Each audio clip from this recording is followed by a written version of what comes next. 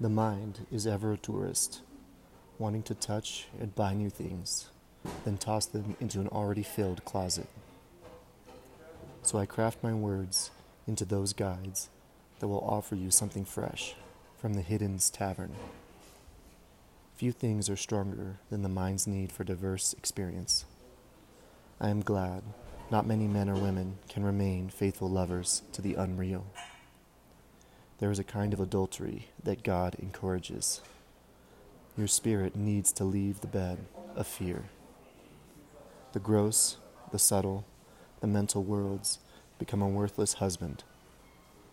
Women need to utilize their superior intelligence about love so that their hour's legacy can make us all stronger and more clement. Sometimes a poem happens like this one. The mule I sit on while I recite starts off in one direction, but then gets drunk and lost in heaven.